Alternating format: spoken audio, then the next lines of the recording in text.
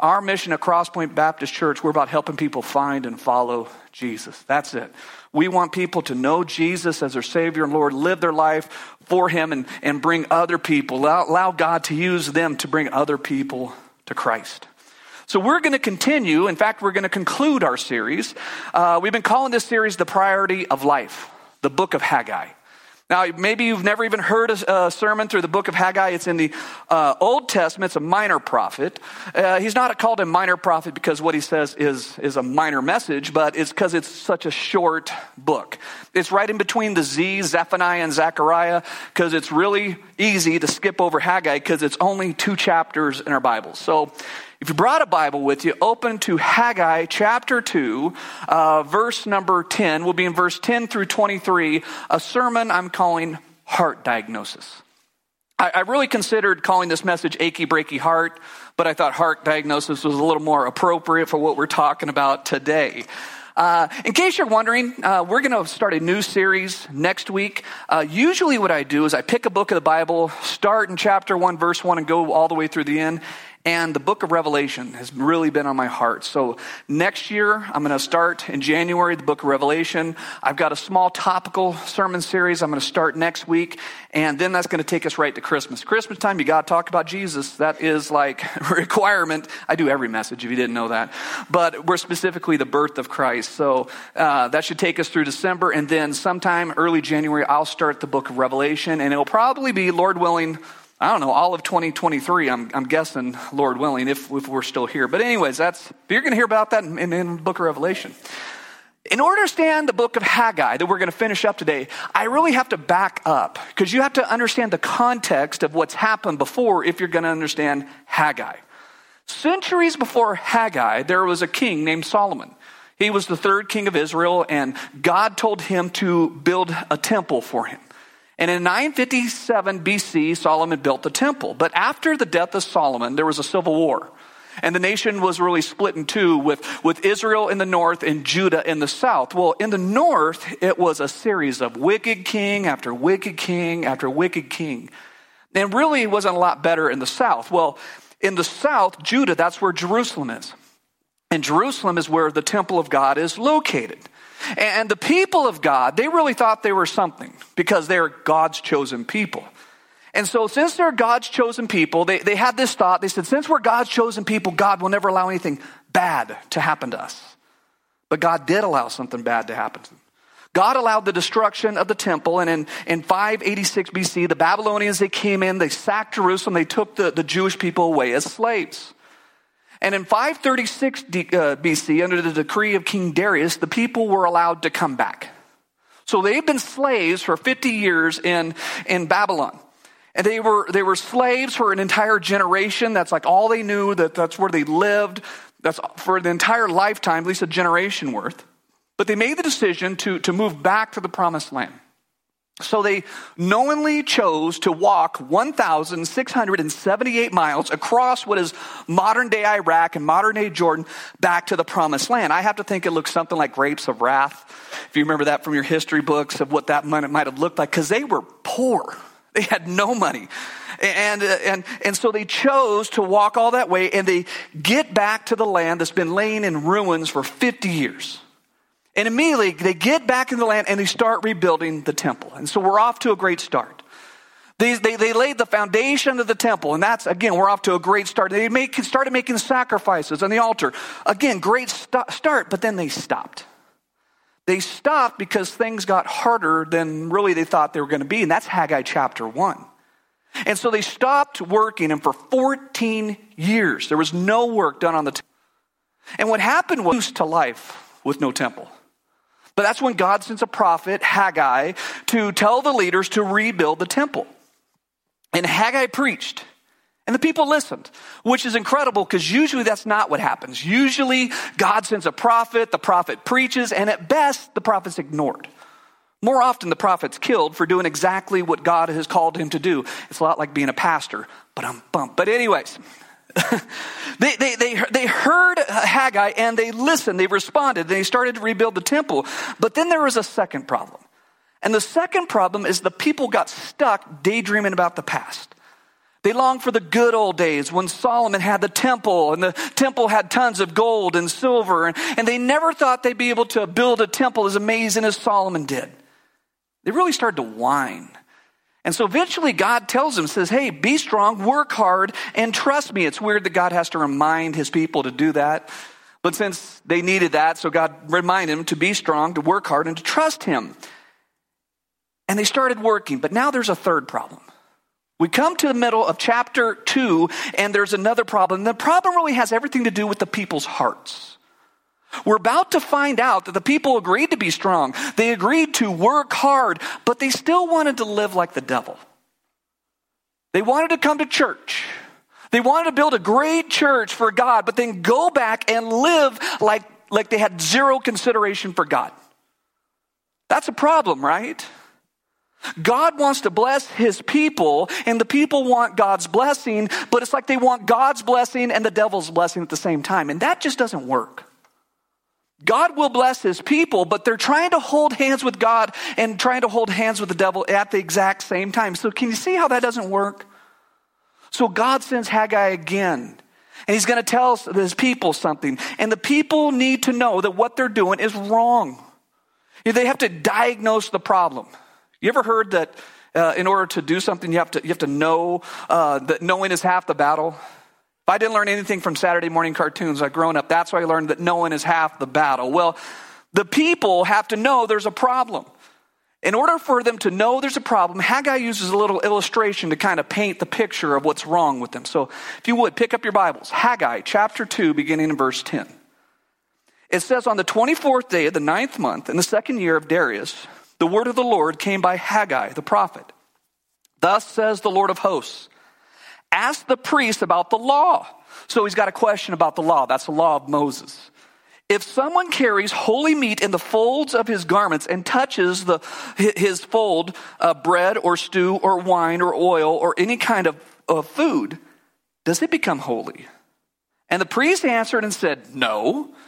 Then Haggai said, if someone who is unclean by contact with a dead body touches any of these, does it become unclean? And the priest answered and said, it does become unclean. Then Haggai answered and said, so it is with this people and with this nation before me, declares the Lord. And so with every work of their hands and what they offer there is unclean. This brings me to my first point this morning. Point number 1. If your heart's not right, nothing else matters. Did you catch that? If your heart's not right, nothing else matters. That's what Haggai's trying to get across to the people. And so Haggai's illustration really begins with this question. And this is a hypothetical question. The question Haggai asks, he says, hey, let's say there's this priest. And this priest is carrying consecrated meat. That's holy meat, or the meat that's offered in the temple. And he's carrying in the fold of his garment. He's walking around. And let's say that holy meat touches some other meat that's not holy. Does the unholy meat magically become holy? I'll ask the question like this. This is the New Pastor John translation. Does meat offered on the altar make other meat holy through osmosis? Right? That's what he's asking. And the priest answered and says, no. I have to think the priest is thinking, that's crazy. Okay, holy meat doesn't make unholy meat magic or unholy just by touching or through osmosis. And I think Haggai's thinking, oh, good. I'm glad we're on the same wavelength here. Because let me ask you a follow-up question. And the follow-up question is, if a person, if they are defiled, if they're unholy because they touched a dead body, and then they go and they touch food or something else, does the food become unholy? It's a good question, right? He's asking if somebody, for example, a priest, because he's asking this to the priest, if they touch a dead body and they touch food, does it become unclean? And their answer is yes. You see, the law taught that if someone touches something that's unclean and then they touch something else, that uncleanness is transferred to that food or to that other item. And so what God's law is trying to teach us is defilement and uncleanness is transferable. To all the people in the room that have been Christians a long time, have you ever read what the law of Moses says about touching dead things and it becoming unclean? And have you ever read that and go, why? Well, the answer to that question is the principle that God is trying to teach the people through Haggai.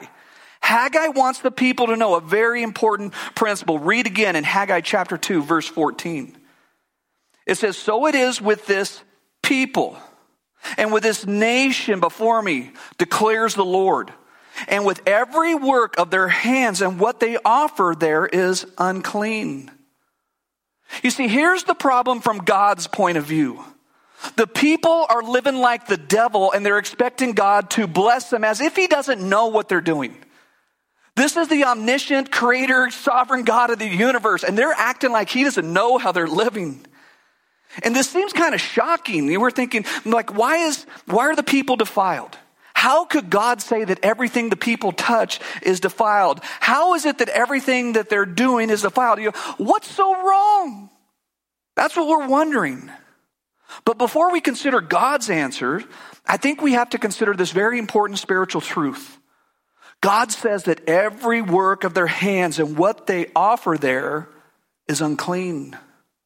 Now, please don't misread this and think that what the people are doing isn't something that we would consider good. Because they're rebuilding the temple, right? That's like a lot of work. We would consider that to be good. It's been laying in ruins for now a grand total of 64 years. And so they're working for God. That's a good thing. But what the people are doing, they're working for God and they still want to live in sin.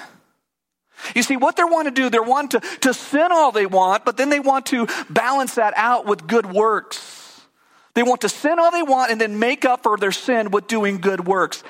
That is the principle and ideas for every single works-based religion that's ever happened. Does this sound familiar to us? That we can offset our bad works by good works? But consider this. This is God's chosen people. It's the people of God that are thinking this way, that think they can offset their sin by doing something good. God is saying that the work they're doing is unclean. Why? Because they're unclean. There's nothing wrong with the work they're doing. The work they're doing is good. The problem lies with the people's hearts. You see, it's God's people that are unclean, and so that makes the finished result of everything they touch unclean. When I was very little, we used to raise pigs for 4-H. And it was my job every day to get up in the morning before I go to school and go out and clean the pig pen. Don't know why my sister never had to do it. There were her pigs too, but for some reason it's my job to get up and clean the pig pens. I guess I should have learned to complain more. But anyways, it was my job, get up and go out there and do that. Well, I learned very on that there had to be an order. I had to go out there, clean the pig pen, and then come back and shower and then go to school. Because if I did it out of order, I was going to smell like a pig. There was the first day that I got up, I showered, I went outside, cleaned the pig pen, and then went to school. And everybody in school is like, you kind of stink. So I learned, even if I put my muck boots on and I tiptoed through the pen and made sure not to step on anything, I was still going to smell like a pig no matter how hard I tried. Okay? What do you think would happen? Just for example, this never did happen. Let's pretend. What do you think would have happened if I would have walked through my mom's living room wearing those muck boots?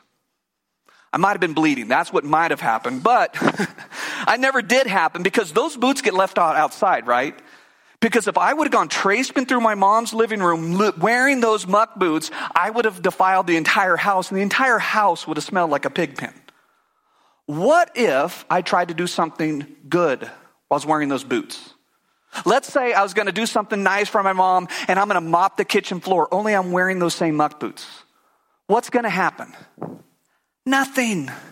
Nothing good is going to come of that because I'm just spinning my wheels. Everything that I touch is defiled. What I must do, I have to take those boots off outside. I have to get cleaned up and then I can mop the floor. So how does this apply to us? We can come to church. That's a good thing, right? We can sing worship songs. That's a good thing. We can tithe to the church. That's a good thing. We can serve in children's ministry. That's a good thing. We can bring these Operation Christmas Child shoeboxes. That's a good thing, right? But if our heart's defiled, it's all for nothing. What do I mean? What I mean is there's no real impact for the kingdom of God. I'm not talking about works-based salvation here. You can go into heaven when you die. But if you're living your life like the devil, then all your work for the Lord is defiled. You can't be holding resentment in your heart and expect to God that he will bless your ministry somehow. You can't be gossiping about somebody on Saturday and then come to church on Sunday expecting somebody to get saved. It doesn't work like that because everything that you touch is unclean. There was a very prominent pastor that was caught in gross immorality a year or two ago. I mean, like, he will never be in ministry again. About a decade ago, he said, before his sin was uncovered, he said this, quote, we have no power in prayer if we have no righteousness in life. What he said is deeply true. I just wish he would have applied those words to his own life. When we observe the Lord's Supper, we always ask you to examine your own heart. I can't examine your heart. That's way above my pay grade. You have to examine your heart. And if there's an instance, your heart's not right, then please don't partake of the Lord's Supper. Just let it pass. But if your heart is right, then go ahead and take it. You see, what's going on here is we do not grasp the polluting power of sin. When there's sin in our life, nothing is going to work out for the glory of God, no matter how much we say we want it to. You see, what I think happens is we become nose blind to the polluting power of sin. Think back to my pig pen illustration, okay? You know, I don't know if you've ever been around pigs, but when you first walk up to a pig pen, the smell is nearly overpowering. I mean, that smell like hits you in the face. You're like, holy smokes, this is horrible. But you know what happens over time? You get used to it. You get used to it over time, and then that smell just doesn't smell so bad after you've been around the pigs for a while. So it is with sin. The longer you're around it, the more you become nose blind to the sin in your life.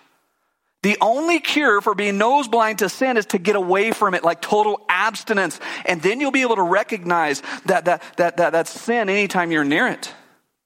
We must remove ourselves from sin, because if we don't, everything we do, even the good things, become defiled. I mean, we want our life to count, right? We call ourselves follower of Jesus Christ, and the days that God gives us on this earth, we want our life to count for the glory of God. But when we're living with repetitive, unrepentant sin, God's never going to bless us until we repent and we turn from that sin. But often we don't understand the polluting power of sin. Okay? God is trying to teach his people through the clean and unclean laws the polluting power of sin, because our uncleanness only leads to more uncleanness. So God is teaching his people that everything they touch becomes unclean. It doesn't become clean. Rather, unclean things makes unclean, or clean things unclean. That's easy for me to say, hard for you, right? The polluting power of sin is so powerful, and usually we fail to see how powerful it is. How many times in your life, or some of you know, you just see that sinful actions lead to more sinful actions? Sinfulness doesn't lead to holiness. Sinfulness leads to more sinfulness. Think about how this works in relationships. How often are relationships destroyed because of sin? The relationship doesn't become holy, it becomes unholy because of sin. It's the polluting power of sin that does that. It's like taking a rock and throwing it into a pond. What happens is that rock hits and the ripples go on far beyond your eyes can see. Because what happens is someone does something sinful to somebody, and then they do something sinful back, and then that first person retaliates to the second person, and on it goes. And there's this defiling process of sin in our lives, and we can't clean ourselves up. Everything we touch leads to more defilement, more uncleanness. You know, in our society, we'd think, well, it's not that bad, right? It's not a big deal. We can live how we want, and then God's just gonna overlook our sin, right? Look in Haggai chapter 2, verse 15. Now then, consider from this day onward, before the stone was placed upon stone in the temple of the Lord, how did you fare? When one came to a heap of 20 measures, there was but 10. When one came to the wine vat to draw out 50 measures, there was but 20. I struck you and all the products of your toil with blight and with mildew and with hail, yet you did not return to me, declares the Lord.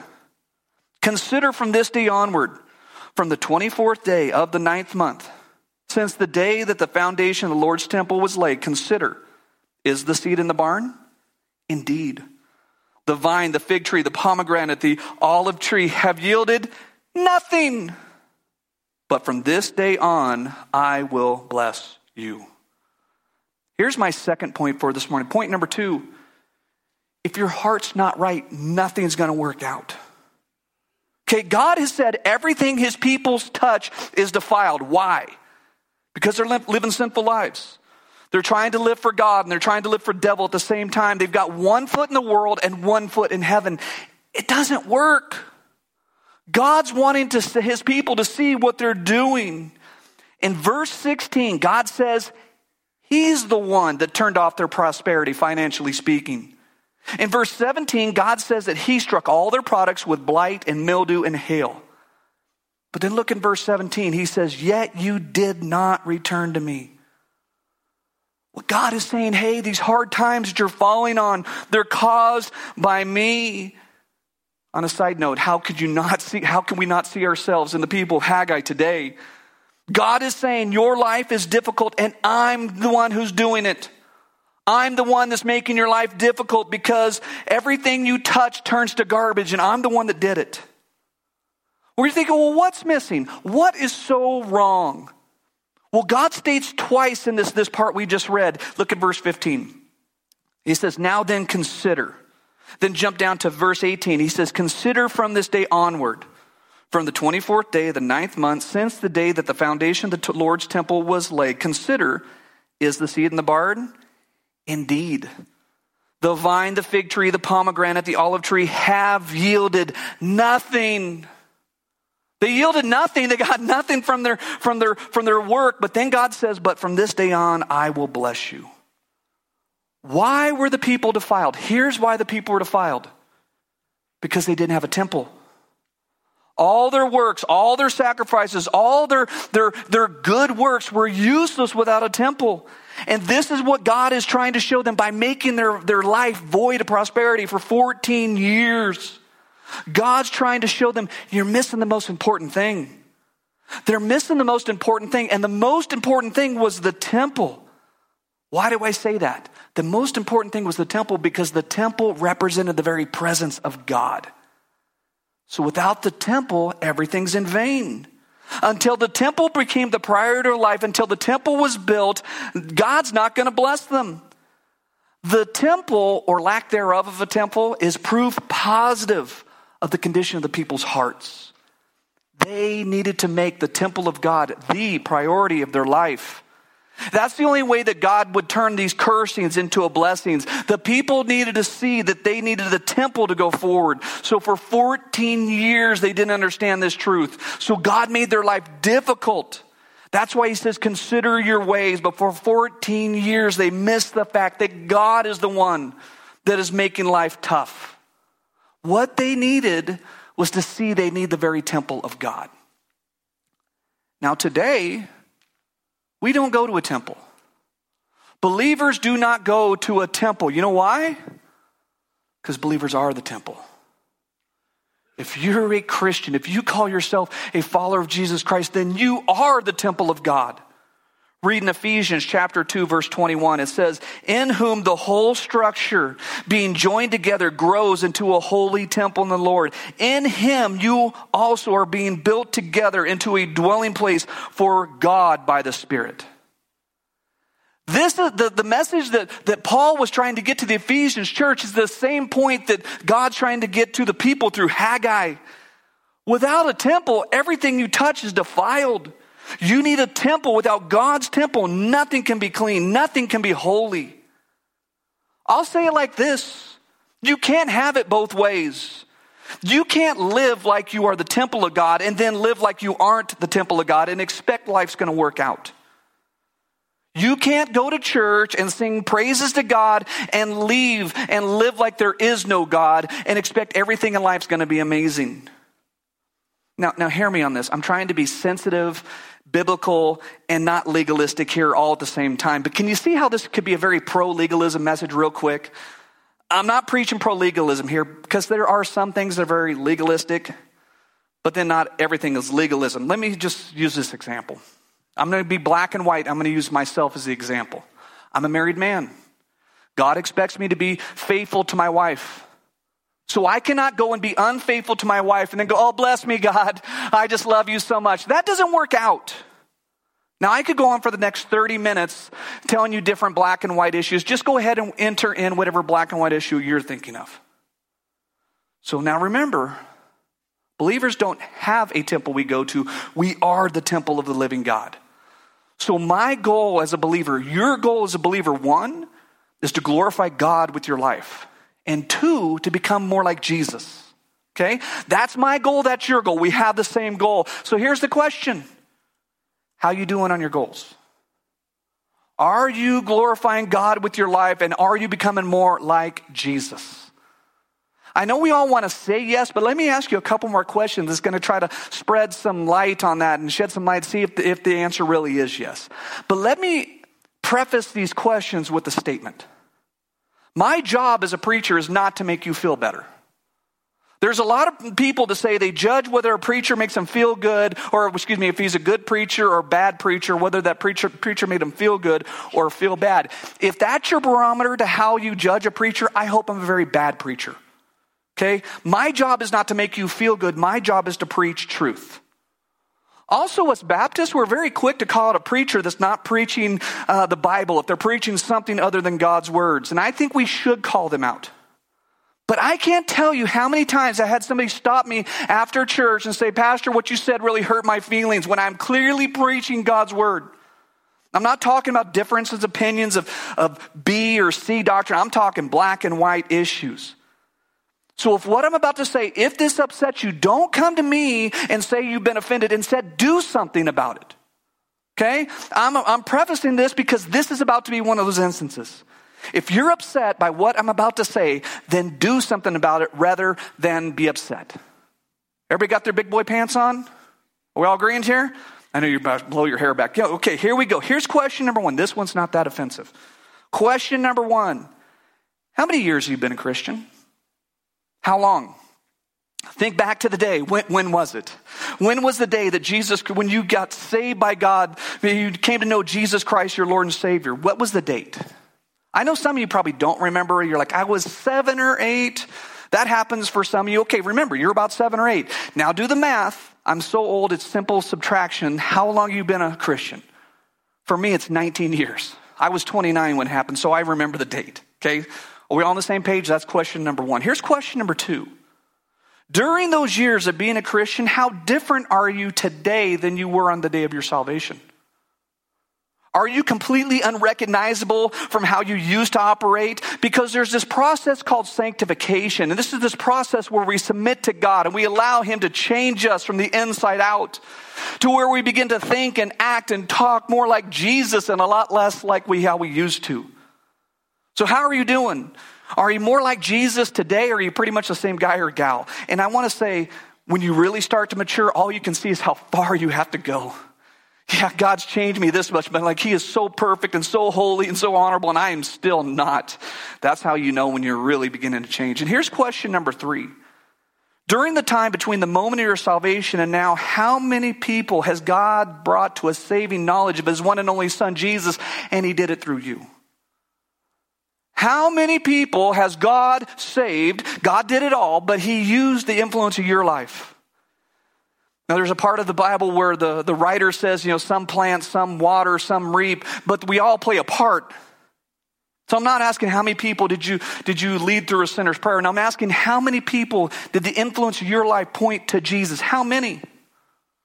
Those are two very real questions, that because our goal as a Christian, my goal as a Christian, your goal as a Christian, is really measured by those two things.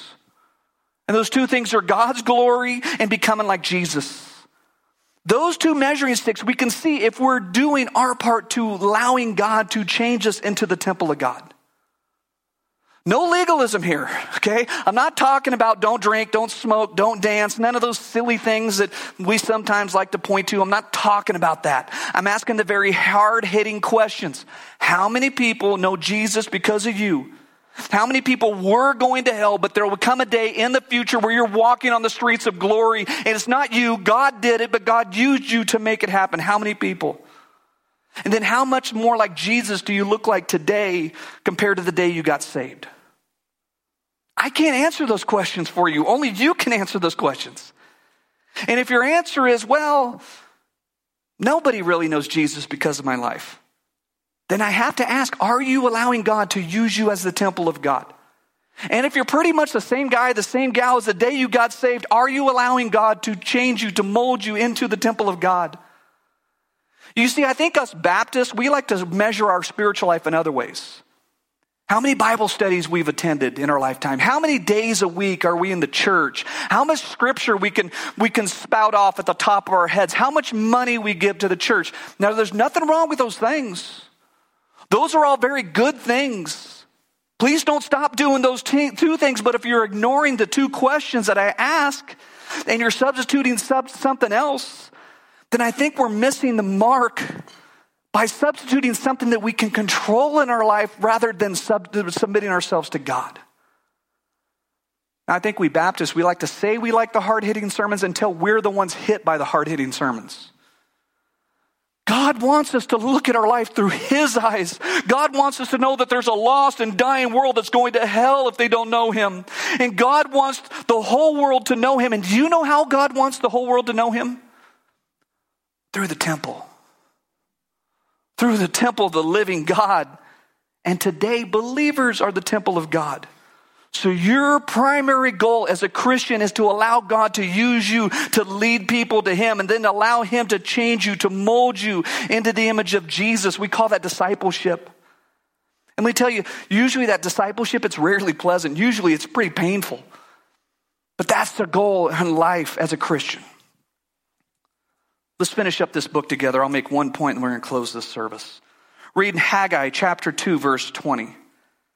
It says, the word of the Lord came a second time to Haggai on the 24th day of the month.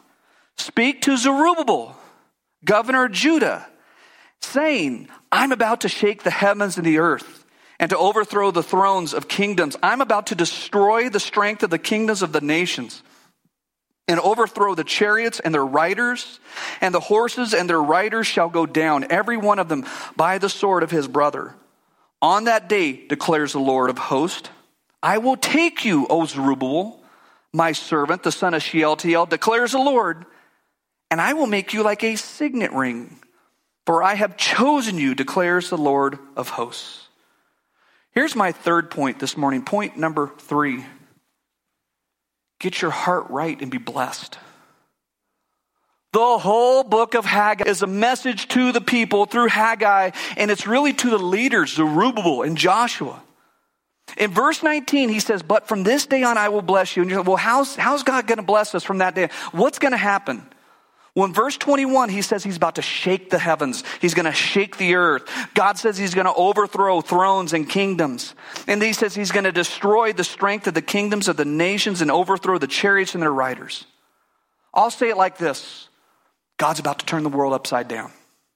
That's what he just said. This language should have been very familiar to the people of Haggai because this is language that is similar to when God pulled the people out of Egypt. God split the Red Sea. They walked across the Red Sea on dry ground, and then God released the Red Sea and kills Pharaoh's army. Do you remember all that? That all the people, God's people, they lived and the enemies perished. But what God's talking about here is so much bigger than what happened at the Red Sea. In verse 23, he says he's going to make Zerubbabel like a signet ring because God's chosen him. You're thinking, what does that mean? That Zerubbabel is going to be a signet ring. Well, a signet ring was a ring that was worn by a king, and that king would press that into wax. That was kind of like his calling card, or you said that you could look at that and say, that's from this guy, that you knew something was going to happen. It's proof positive to the people that something's going to happen. Well, God said Zerubbabel is going to be like a signet ring. And you're probably wondering, what does that have to do with me? Well, if you've been a Christian a while, I bet you've read the name of Zerubbabel before. You might not remember this, but Zerubbabel is mentioned in Matthew chapter 1. Matthew chapter 1 records for us Jesus' family lineage. The New Testament tells us that Zerubbabel is the 10th great grandfather of Jesus Christ. So kind of important, right? Haggai tells Zerubbabel God's going to make him God's signet ring. Zerubbabel is going to be proof positive that God is about to do something huge. And I have to think this was a huge encouragement to Zerubbabel, because at this moment, he probably felt like a total failure. He's supposed to leading the people. He's supposed to be pointing the people to God, yet the people aren't worshiping God, so I have to believe he felt like a failure. The temple hadn't been rebuilt, and it's his job to point the people to rebuild the temple. But what God is telling Zerubbabel, he's saying, hey, buddy, I'm not done with you yet. We know something huge is going to happen, and it's going to happen through Zerubbabel. We now know it's Jesus Christ, because Jesus comes through Zerubbabel. You know, if you read your Old Testament, salvation's history progressed from person to person to person. It's always moving forward with this promise of this coming Savior, this messianic promise that there's coming a Savior that's going to save all of mankind. And many people played these different roles, and every one of them is important. Like for Abraham, he founded what's the nation. It was really started with a family. And then from Isaac and Jacob, they built on what Abraham did. And then Joseph protected the people in Egypt. And then Moses redeemed the people out of Egypt. And then Joshua gives the promised inheritance. Then King David, he established the kingdom. And in spite of sin, in spite of suffering, in spite of failures, the Davidic line never ceased. Satan tried to stop it all along the way, but he couldn't stop it. And there came a day when Jesus Christ, he's the Son of God, he was born in Bethlehem. You know, when Christmas comes, we celebrate the coming of Jesus. We absolutely should. We celebrate the baby. We also celebrate Mary. We celebrate Joseph. We celebrate the Magi. We celebrate the shepherds. So many aspects of Christmas we celebrate. But how come we don't remember Zerubbabel, God's signet ring, the 10th great-grandfather of Jesus? Because we should. Because it's through Zerubbabel that God would robe himself in human flesh and come as the Savior of all mankind. God said he's going to bless the world. How did God bless the world? Through Jesus. Because Jesus came to save us from our sins. Our only hope, our only help is in Jesus. God's saying that he wants to bless the people. Now hear me on this though. I'm not saying that if you're obedient, your life is going to be easier. There's some aspects that's true, but that message gets messed up really quick. God's saying, if you want a blessing from me, then come to me and I'll give you the greatest blessing you could ever possibly imagine. The greatest blessing of God comes through his presence. How did God make his presence known? He did it through Jesus Christ, that came and died on the cross in our place for our sins. God very clearly says in this book that he's getting ready to shake the nations. He's getting ready to overthrow governments. If you're seeing our world today, how could you not see ourselves in the book of Haggai? And all of this is going to culminate with the return of Jesus Christ. Did you know Jesus is coming back? I think it's going to happen very soon. And when that happens, it's too late for anybody that doesn't belong to him. The greatest blessing you could ever know is to know God. And you can only know God through his son, Jesus. You must recognize your sin. Repent and turn from your sin and turn to Jesus. And the Bible says whoever calls in the name of the Lord, they will be saved. It's not doing a bunch of good works that offset your sin. That never works. We can never make for our sin because everything we touch is defiled. We need God to come and die for us in our place. If you've never called in the name of Jesus, I had to beg you to do that now. Because there must come this moment where you have this moment of clarity where you recognize you're a sinner, turn to the Savior. And for most, it happens through a prayer. Saying, dear God, I'm a sinner. But you loved me so much, you came and you died in my place. I give you my life. Save me from my sin. And I pray this in the precious name of Christ. Amen.